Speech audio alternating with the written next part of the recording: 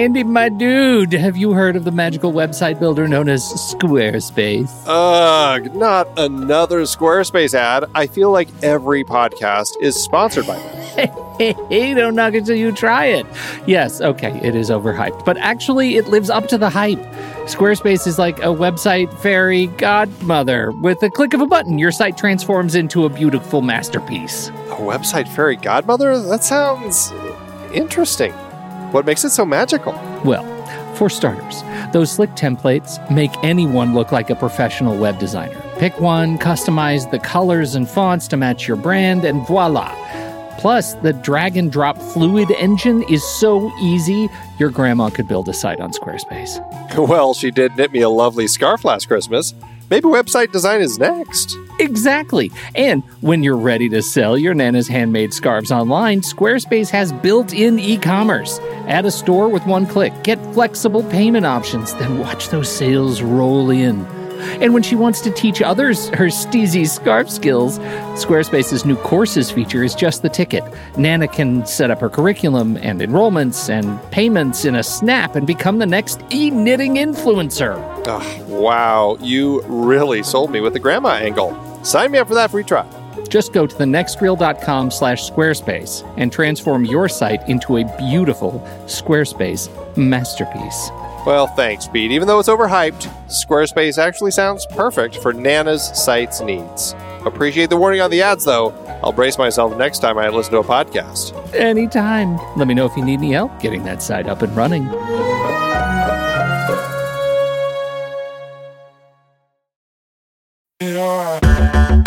Andy, can you believe we've almost hit 700 episodes of The Next Reel? I know, it's crazy. And with all the other episodes in our family of podcasts, we are well over 1,200 episodes of movie conversation. It's really pretty amazing that we've gotten to have these in-depth movie chats every week for over a decade now. And we couldn't have done it without our loyal community of film fans. Their support over the years has meant so much. For sure. That reminds me, we should give the merch store a shout out. Buying shirts from thenextreel.com/merch is a great way listeners can continue to support the show. Plus, they get to sport our great designs.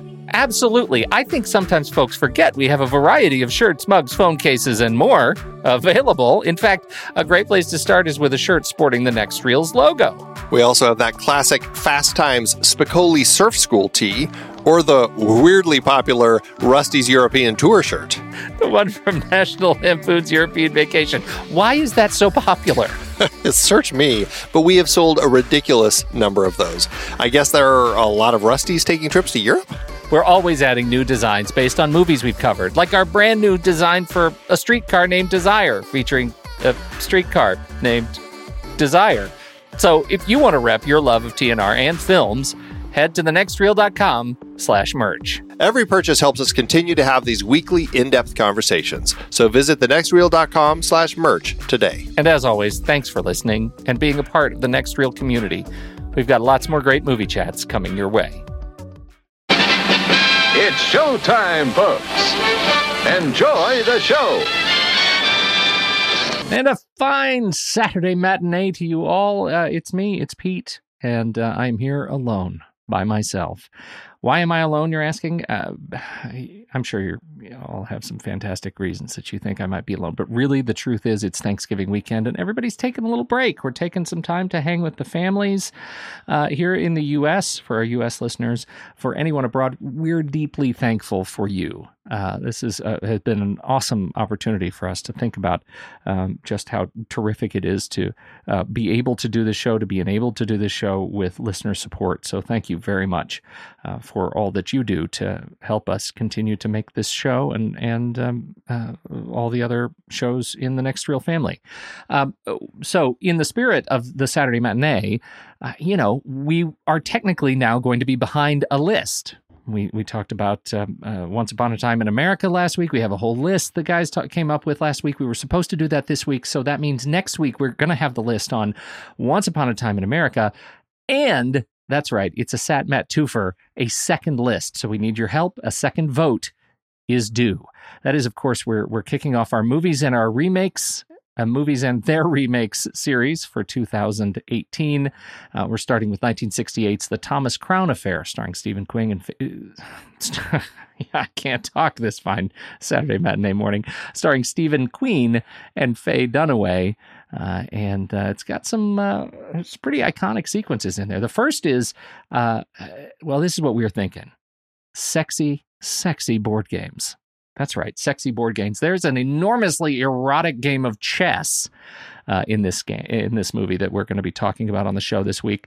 And so we're looking for movies with sexy board game experiences in them. Good luck with that. The second, coming straight out of sexy board games this Thanksgiving holiday, long kisses in film. Movies with great kissing scenes. What are we doing? I don't know how we came up with this list. We were in a mood. There is a very long kiss in this. Is by far not the longest, but it is long for movies. So movies with long kisses in them. And finally, movies that include multi-screen play. And that also sounds really sexy, but I mean it not in the sexy way. Movies that include multi-screen play, we're talking about any film that actually moves the plot or the narrative forward by showing multiple screens, multiple perspectives on screen at the same time. So different angles, different locations, whatever. This movie, Thomas Crown Affair, actually does the yeoman's work of moving the heist forward in particular through multiple screens. We talk all about that on the show this week. So hopefully look forward to learning a little something about that. I know we both learned, Andy and I both learned a lot. So on behalf of Steve and Andy and myself, thank you again so much for your participation, your patronage. We deeply appreciate everything you do to help us out here. And now our feature presentation for the Saturday Matinee. It's a very special episode. Andy and Steve both went all in on the movie's Suspiria, both the original and the remake, and they went to the live concert of the music of the original, and they have a conversation. There is a conversation to be had about Suspiria. If you haven't seen Suspiria, don't worry about it. You should continue listening anyway, because if you haven't seen it, I don't think this conversation is going to make you want to see it. I don't know. I haven't even listened to what they say. There are probably spoilers in it if you really care about that stuff, because that's kind of what we do. Beware. But if you're interested in what these guys think about as connoisseurs themselves, this is your shot. So on that note, here you go. Here's Andy and Steve talking about the film's Suspiria. Well, hey, Steve. Hey, Andy. This is a special episode that we thought we would do to talk about Suspirias. Yeah, can I say it that way? Suspirias? Sure. And I love that we get to do these special things like this. And I'm gonna throw down the gauntlet and challenge the rest of the team. Nobody ever does fun things like this. They never we're Tommy and JJ did. Did they do something? They did the special episode about. I can't remember what it was, but it was movies like they're Mindbender things. Mindbender, that's true. Yeah. They did. Yeah, we need to do some more fun things like this. Of course, you have no time because you've got 5 million shows you're recording right now. Yes, so exactly. But this was I know this sort of had its roots probably a year or more ago when Suspiria 28 the remake was announced. I know you were really interested in throwing that in as a series to do like the original and its remake, right? Well, because we had initially been talking about doing for October 2018 before we kind of redesigned the entire second half of the year to be kind of a celebration of 50th anniversaries around 1968. We had kind of talked about doing horror movies and their remakes, specifically for October, and we were going to do the original Suspiria and this remake, but or that might have even been last year. Yeah. I can't remember when this movie was initially supposed to come out. It's entirely possible it was a year ago. Regardless, it didn't happen. But I was still curious about it because I had never seen the original. And then we found out that the original was going to be playing in the Alamo Drafthouse. Yeah. kind of on the opposite end of town, and decided we'd go check it out. And that was the 4K restoration. So it was a beautiful, gorgeous image. What made me interested about seeing that film in the 4K was I just heard so many things about just the strong visuals in the 1977 Suspiria that is just this iconic film with just bright, vivid colors, and it's not horror is not a genre I'm familiar with, but I thought if there's a film that's known for its visuals, seeing it on the big screen in a 4K restoration is the way to do it. So had no idea what I was in for with that film. This is, of course, Dario Argento's 1977 kind of Italian horror film, kind of a supernatural thing. And it's Italian, but it's, it's in English. It's one of those sorts of Italian movies where they don't record sound, and then they fill in whatever audio they want to later. And this is it's a really interesting film about this ballet student played by Jessica Harper who comes to this dance academy in Germany, but then there are these murders, and just things are getting crazy with her life, and like she's just sensing all this weirdness going on. And sure enough, that's because this dance academy is run by a bunch of witches. With a really creepy, horrifying looking main witch, I guess we'll call her, that we get to see at the end. But yeah, so we saw this film in all of its fantastically beautiful color. And then we found out that Goblin was going to be coming through town and playing the score with the film. And so we just saw that a few weeks back. And I had seen Luca Guadagnino's 2018, the most recent remake that he just did right before that one. And then you saw it right after we went to the concert. Yes. So we thought, hey, let's talk about all of this Suspiria stuff and just kind of chat a little bit. So where should we start with this? Well, I guess let's I guess we can talk about the comparison between the two, and then we can talk about seeing the 1977 with the score performed live. Or do you want to flip that around and do that the other way? I mean, I think let's just compare the two films for start. Yeah, I think there's a little bit more to discuss there. See, the reason I chose to view them in the sequence that I did was, to see the live, and then I wanted to see them sort of in order, in my opinion, of what everybody that was involved in 2018, if they sat down and watched the 1977 one and said, okay, we're remaking this, or we're doing a film that's inspired by this, because there's such a difference in when you have a film that you're starting to adapt or remake that is, 90 minutes in length, and then you end up with a movie that is 2.5 hours. There's a lot more material there. So I was interested in revisiting sort of the core Suspiria, and then seeing, okay, what did they expand? How did they take that story, and what did they do with a whole another hour of story? So that's sort of the reason I chose to go that route, is to start with the basic foundation and then see the expanded, inspired version. Well, so then let's just talk about the original film first. I mean, what's your sense of that one? Do you feel like it holds up? I mean, we've seen it twice now together. Just the way that it kind of plays out, does it work? Is there? And I guess a big question is there more to it than just kind of the mood? Because that's really what people talk about, is just kind of the colors and the tone and everything. But is there really more to this? Or is it just kind of a moody, kind of a wacky horror movie? Yeah, it's a moody, wacky horror movie.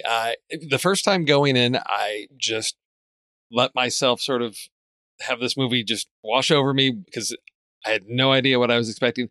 The second time around, the movie felt a lot shorter because there's not as much substance to the story. It's a series of sequences that I think are just built around some specific visuals. There's not a lot of plot to pull things through. Why are things happening? We just know there's unusual things happening, and it's almost like we need to set this up. So we need this to happen so we can get to this cool thing that we want to do. There's a concept of something interesting. So for example, one that always troubled me, I couldn't figure out why it was happening. There's the scene where, the setup is, the food up in the attic or whatever has gone bad and maggots are raining down into the girls' rooms.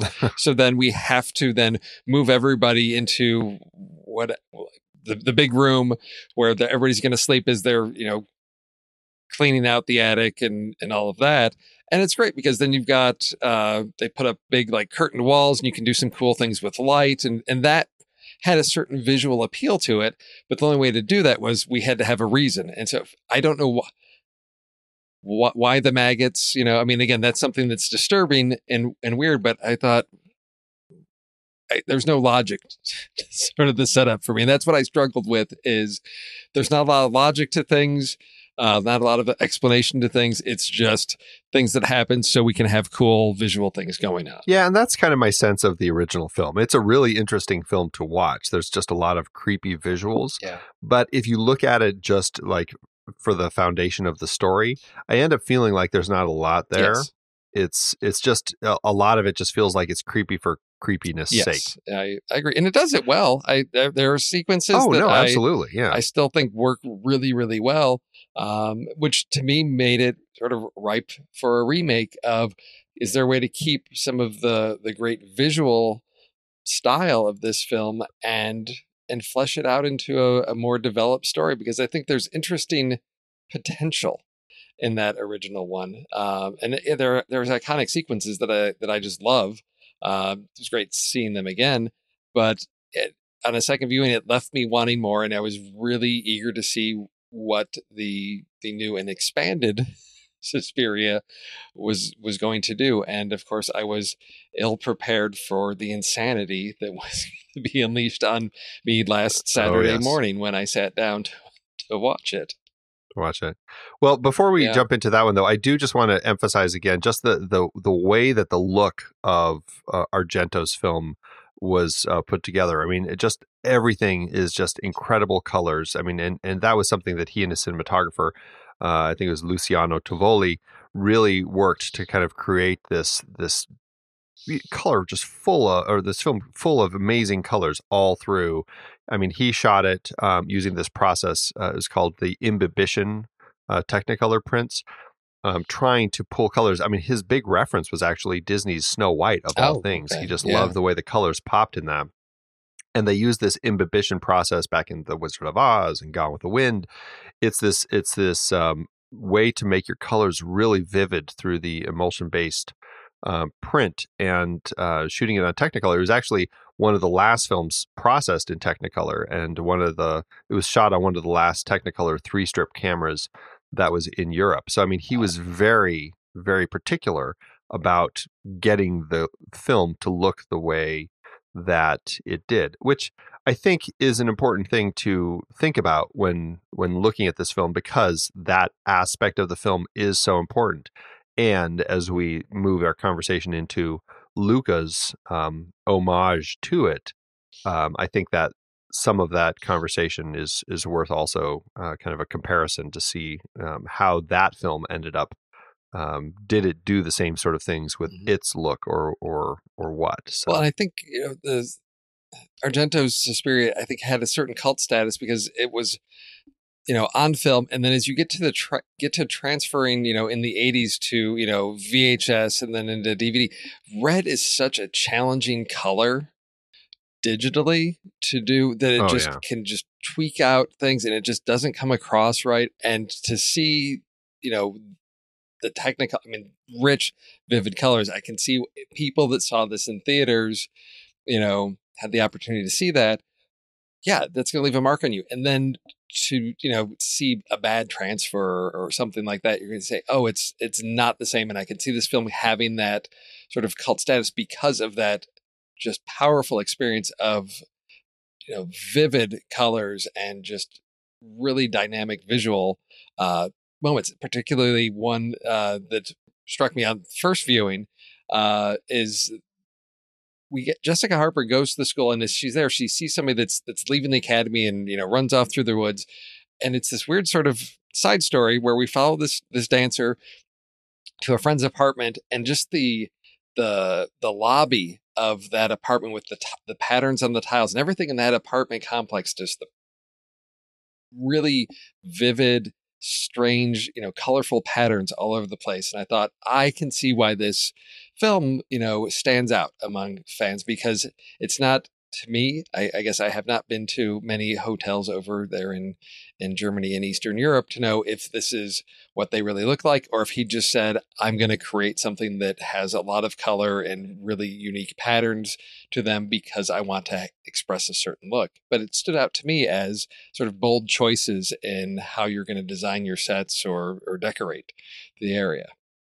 Yeah, the production design very much ties into the cinematography and just kind of the overall look of the film, just the way everything works. And even the dancing, I mean, the idea of dancers and the movement and costumes and all of that, it all fits really nicely in with what Argento was doing with the film.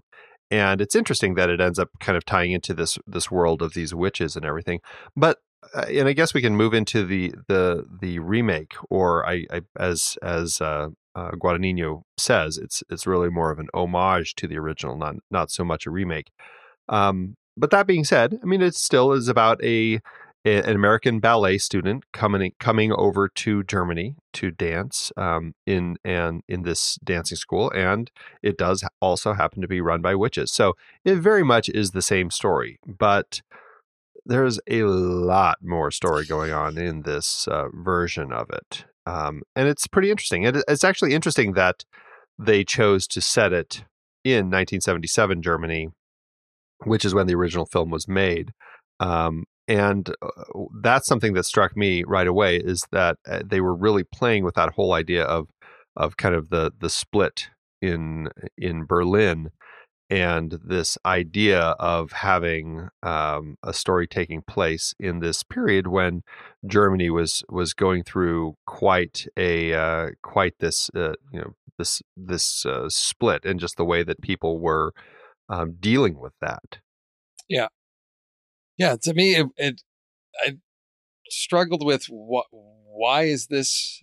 Why are we spending so much time on sort of establishing this era with what's going on, that we're sort of in a divided Germany, and then we have this whole thing going on with the hostage situation and all that. I thought, is there a thematic connection to this? Is it just really trying to a strong sense of setting and time and place?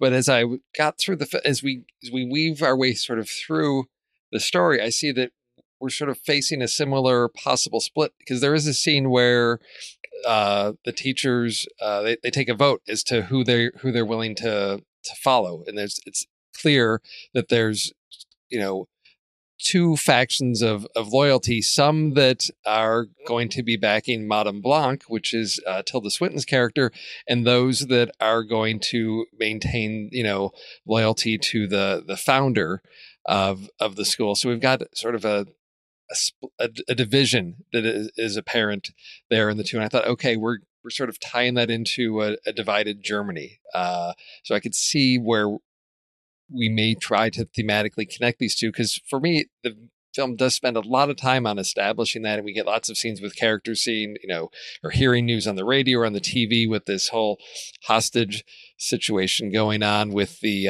Red Army faction, and even one of the dancers in her journal. There clearly, there's some questions if she's sort of a radical, political person that left the studio because of this. To me, it didn't pull together as nicely as I thought.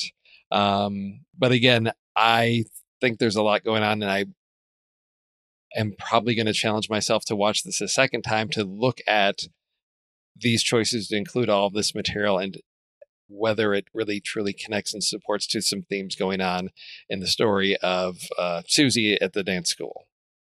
There is a really surprising amount of stuff that they've added here. They have got, we go back even to Susie's life in her Mennonite home back in Ohio. We get some scenes there.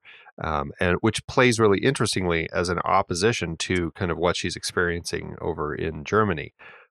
You do have all that interesting stuff going on between the two factions within the academy, as you were discussing, and then you have that really interesting character, Dr. Klemperer, who is, he had lost his wife during the World War II, and he's this psychologist who's been talking to Chloe Grace Moritz's character, and is kind of doing a little bit of investigation into this place and everything. And it's really interesting the way all of this is set up, and there is so much more going on with this particular story that I did find really fascinating.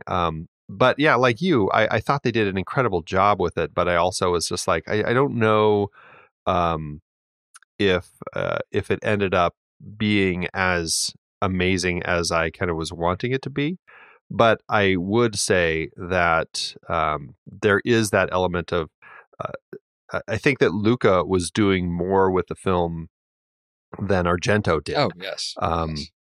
Both in context of the themes, the femininity, just all the stuff going on with kind of this post-war Germany, and there's a lot of duality going on throughout between the good and the bad and the witches and the normal people and everything.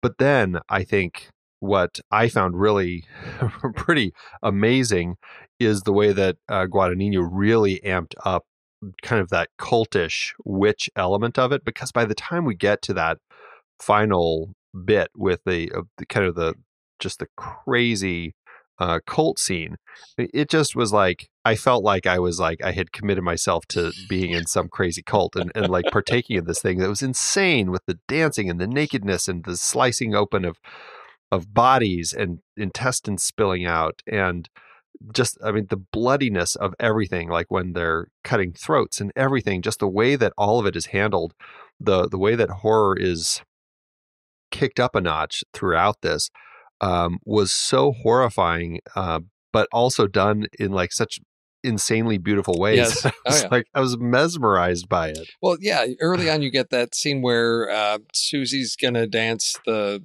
solo or whatever, and so she's doing that in the dance studio, and then beneath that we have Olga, who has, had some, for whatever reason, she's deciding to leave, and she ends up in the other sort of dance room beneath that, and the dance that Susie's doing is like physically twisting and throwing Olga's body around the room. And so we've got the beauty of the dance on top, and then beneath the surface, just, oh my gosh, the most brutally graphic, like pretzeling of a human body that I have ever seen. And that just really sort of set the tone for me of the, as you said, the duality of this film, that just some amazingly beautiful dance sequences, but just some otherwise just brutal.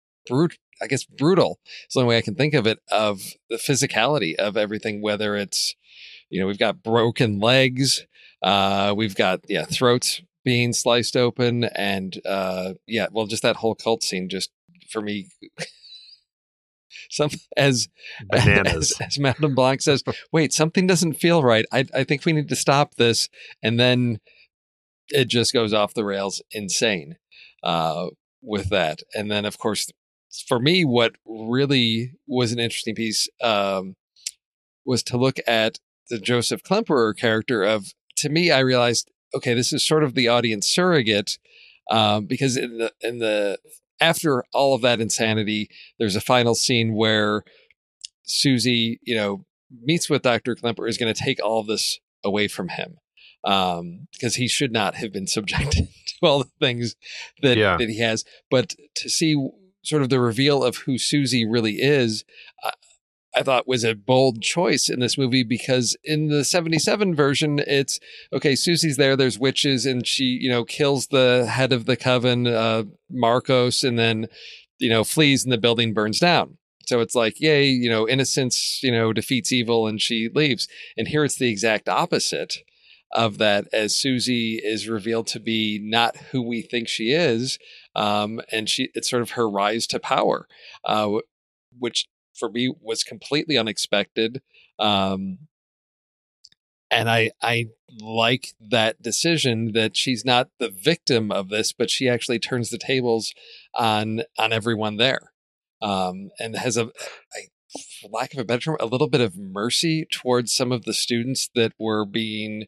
So we got Patricia, played by Chloe Grace Moretz, and Sarah, played by Mia Goth, who were sort of like, I don't know, captured or brainwashed or something, and she releases them from that, and sort of an act of mercy, because she asks them what they want. They just want to die, because Patricia's been just holed up there in the creepy cobwebby basement, because they're trying to, I guess, drain their life force to keep Marcos alive, and she releases them for that, and it's really different type of ending. I don't want to say it's darker, because I guess if we side with Klemper, we can take the road of like, well, there's something sinister going on, but we can be oblivious to that. And I'm not sure what that's trying to say as well, but it gives me a lot more to think about in this one. Yeah, and that's something I liked about it, is that like I feel like this one is one that I would return to. I feel like I've seen Argento's Suspiria a couple times now, and going back to that one, the Goblin score, and that one is fantastic, and I'm glad that we got to see that one. But this one is the one that I feel like has a little more meat to it, and is the one that I'd probably prefer to watch, just because I feel like it's there's just a little more to chew on with it. Yes. And when I'm watching, I mean, I shouldn't say that. I certainly like my fill of horror movies that are just, there to just enjoy. But in the case of this film, like I feel like I have Suspiria down now, Argento's. And so if I am going to revisit it, it would be this one. Oh, I agree. I think the Argento Suspiria is something that I could imagine if I was having a Halloween party, it's something I could have on in the background, and you don't need to pay that much attention to it because it's really just all about the visuals, and you could have that on the screen just playing in the background as to add color to your party, and would work really well. Whereas Guadagnino's here is saying so much, or attempting to, as I said, to unpack all this is going to take another viewing or two. So I think they have their strengths, and I think they are trying to accomplish different things. And I think they both do a good job of what they're trying to accomplish.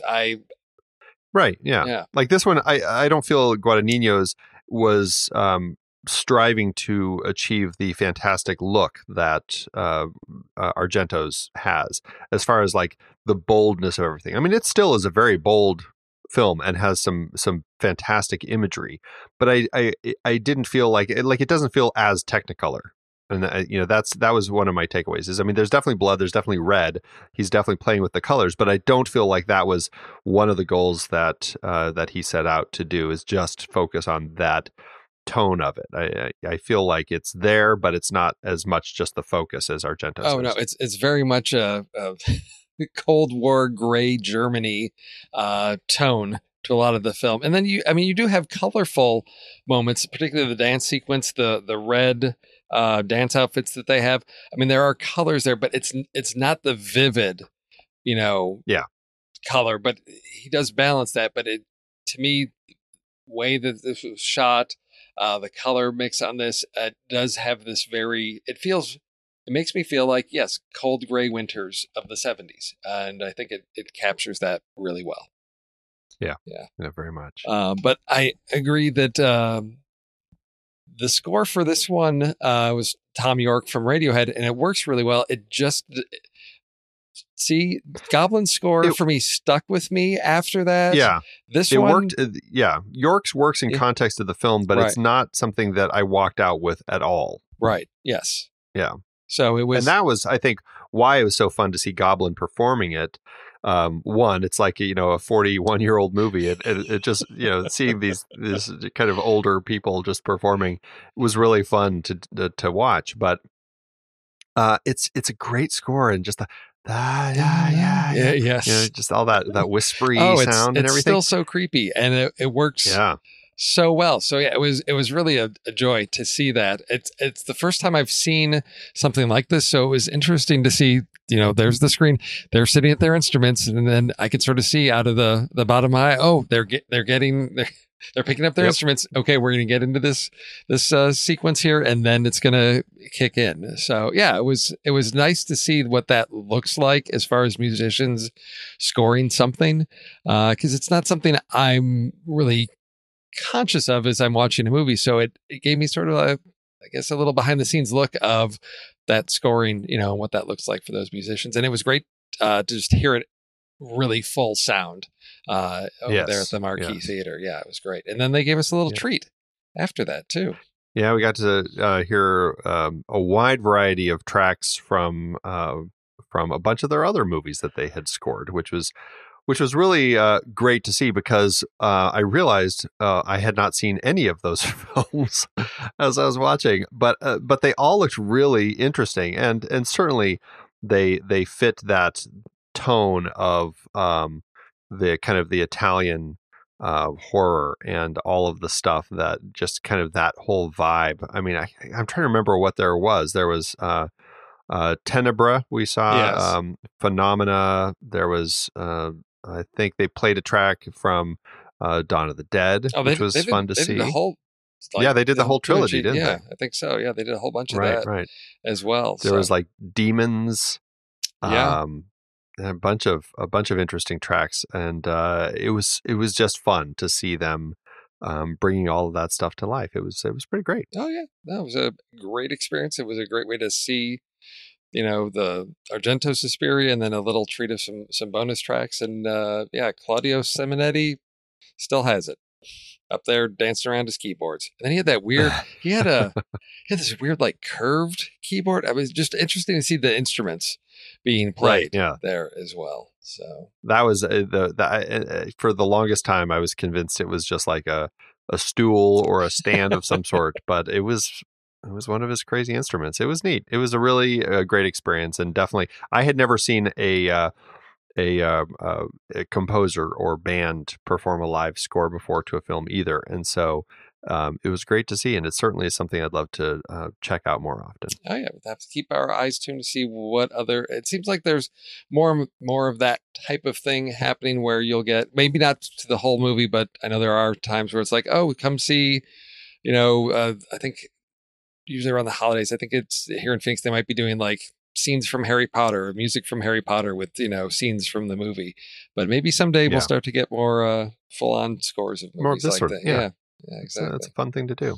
Well, cool. Well, that's our little Suspiria conversation. It was great kind of visiting this world several times with you, Steve, and just getting a chance to chat about it a little bit was great too. Oh yeah, and like I said, I think unfortunately it was really hard for me to find a theater to see, you know, the most, you know, Guadagnino's Suspiria. Yeah, it's not out there that much. I know you're getting into, you know, holiday happy season, so it's not the ideal film. I have a feeling most people are going to be waiting to catch this one digitally, because it's just, I mean, it was one of those films that, you know, you kind of look at and go, did it need a remake? Yeah. You know, who's the audience for it? And I think that it was very big and ambitious, and probably way beyond the mark as far as the budget for what their returns are going to be on a project like this. But, you know, you direct a film nominated for Best Picture, you know, people are willing to throw money at you. And if you say, I'm going to do a remake of Suspiria, then you'll probably be more likely to find your money in that period of time than any other point. Exactly. So kudos to Luca for pulling it together and making a film that I think ended up being something that I would say was worth making and worth watching. Oh, definitely. I agree. I'm not as you know, horror is not my genre of choice, but this is one that... it's not your bag, baby. No, it's not. But I had a really good time with both versions. But this one, I'd say this really raised the bar, and, you know, it added a lot of complexity, a lot of story, and something that I definitely want to revisit, because there's a lot of great stuff in there. So I'm encouraging people. It is worth checking out. Even if you're not a horror person, I think there's some just some really interesting story going on here. It may not be, for me, it's not something that's going to give me nightmares. It's not one of those creepy ones. It's got some brutal, graphic violence to it, but yeah, definitely worth checking out. Well, let's hope that whoever is tuning into this episode actually has watched the films beforehand, because spoilers. We just spoiled the heck out of them. So. Come on. We spoil movies. Go. Everyone knows That's right. They should know that by now. All right, Andy. Well, it was great talking to you. Thank you. Yeah. Likewise. Thanks, everybody, for tuning in, and we'll see you on the main show. Bye. Hondo. I love the conversations that so many of our hosts have had on their shows. Steve and JJ on Trailer Rewind, Ray and Ocean on Silver Linings, even Tommy's short-lived No, Wait, Hear Me Out. And so many films they've discussed started out as a book, a play, or even a TV series. Well, now you can support our whole family of podcasts by using our new Originals page to buy the original source material used to inspire films covered on our shows. Just visit thenextreel.com/originals. Your purchases made through our links give us a small commission at no extra cost to you and allow us to keep having these fantastic conversations. It's a wonderful way to support the show. Producing these podcasts week after week require a ton of work behind the scenes. If you'd like to help support our efforts, try using our Originals page when shopping for books and movies that we've covered. It's your one-stop shop for Amazon and Apple links, where you can buy the book, play, video game, movie, etc., upon which the movie is based. Original material for Trailer Rewind movies like If Beale Street Could Talk, The Goldfinch, Aniara, or The Two Faces of January. Or Silver Linings movies like Repo Men, which was based on the Repossession Mambo. Plus, by using those links to buy books, Amazon and Apple show us a little bit of love, which allows you to support our family of shows with minimal effort. Visit thenextreel.com/originals. It's a fantastic way to support the show and find a great book to read. That's right. Head over to thenextreel.com/originals to find your next read and get started today.